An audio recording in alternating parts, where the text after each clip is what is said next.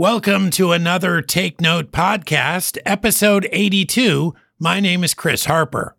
You can hear the Take Note radio program weekdays on Guam at 88.1 FM. In it, we talk about a theme or topic from the Word of God between songs. This podcast version features about a 10-minute recap of one of our favorite recent programs, minus the music.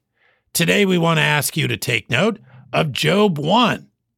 If things are going what we consider wrong in life, it can be easy for us to wonder, how could it get any worse? Well, the account of Job that we'll address today reminds us it can always get worse, and it may even help to convince us that our situation is not that bad after all.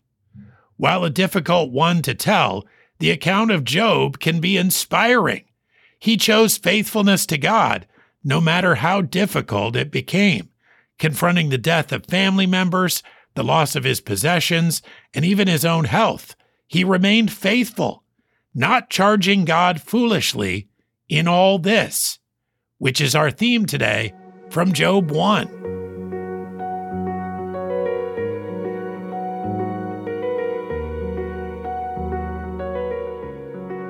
In the first chapter of Job, we're introduced to a godly man.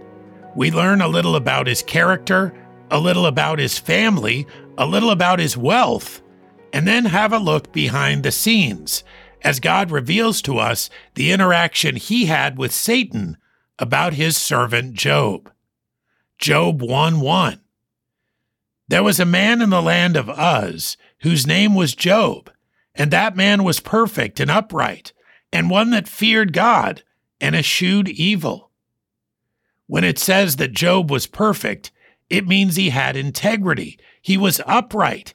He had a habit of doing the right thing. And he did it because he feared God.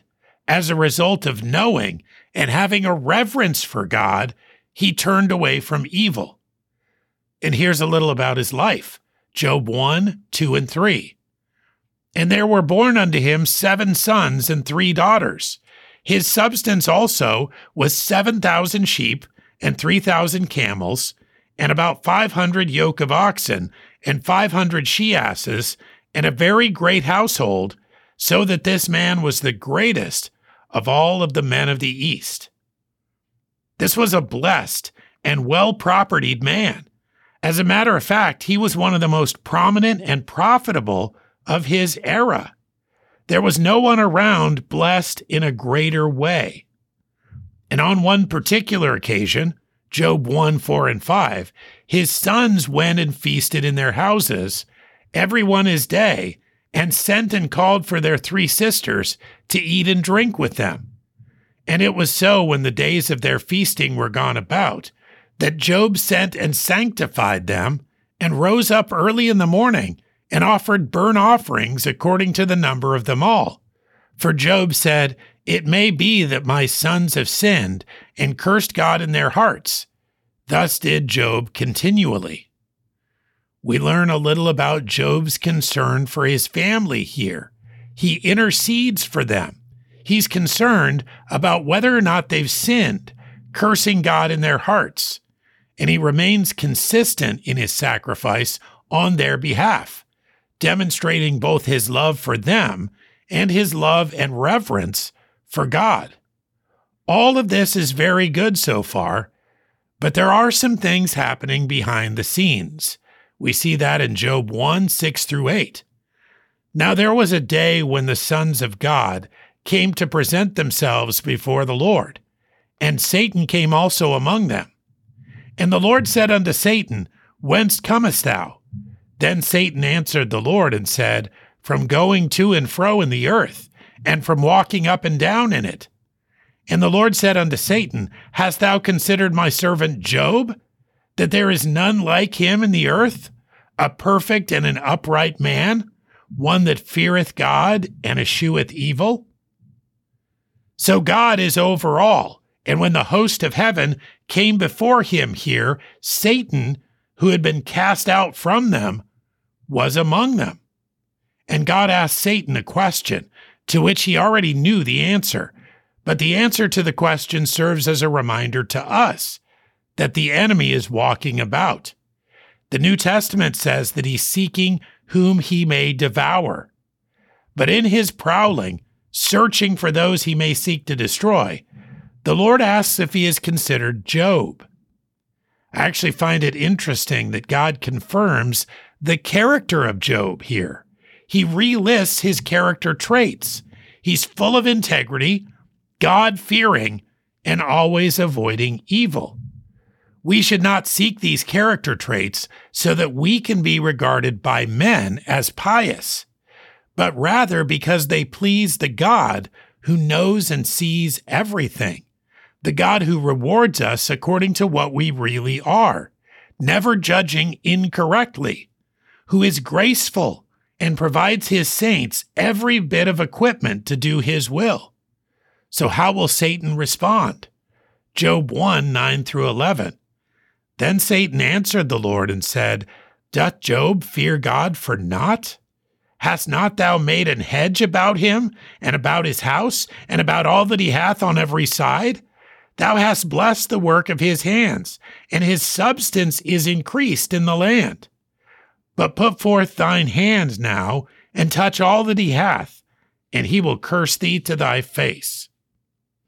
It seems to me the lying enemy of God and his people, the false one, Satan, has made an accusation that directly contradicts something God has already said about Job.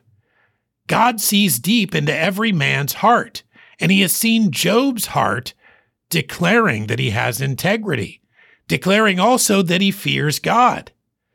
But Satan says all it will take is a little hardship, and Job will crumble. So the accuser of the brethren lives up to his name, falsely charging Job. And in Job 1:12, the Lord said unto Satan, Behold, all that he hath is in thy power. Only upon himself put not forth thine hand. So Satan went forth from the presence of the Lord. It seems strange to say that God has confidence in Job because he knows and reigns over the future, but that's the only word we have to describe it. He releases Satan to act, and he demonstrates no concern that what Satan is charged about his servant will have any hint of truth.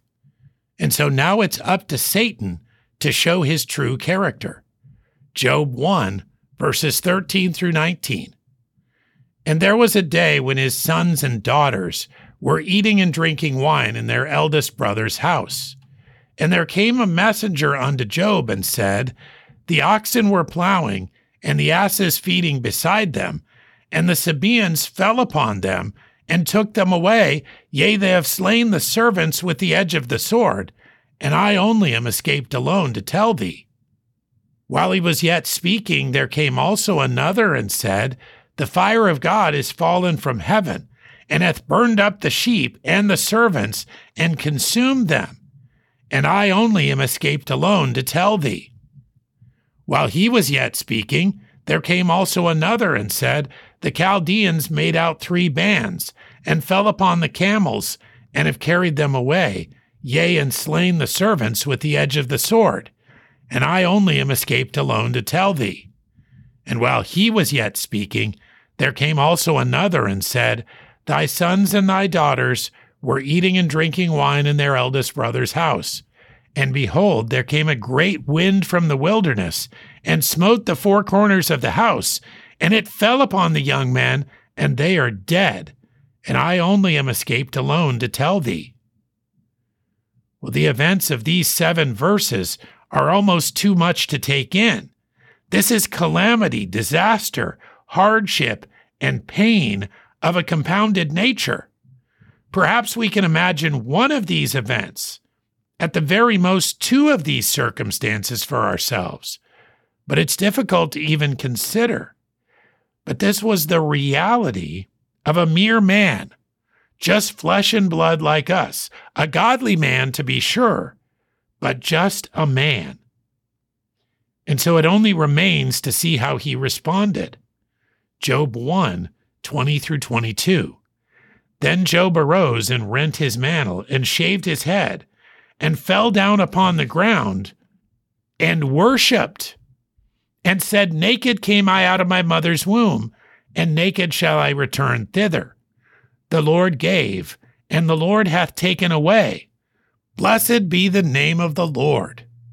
In all this Job sinned not, nor charged God foolishly. In verse 20, if you stop at the word and, then Job arose and rent his mantle and shaved his head and fell down upon the ground. And what comes next for you? What comes next for me? Perhaps asked why? Screamed out in agony? Fell apart? Well, not for this man of integrity, Job. He worshiped. He recognized reality. And throughout, he demonstrated what God already knew, that he feared him.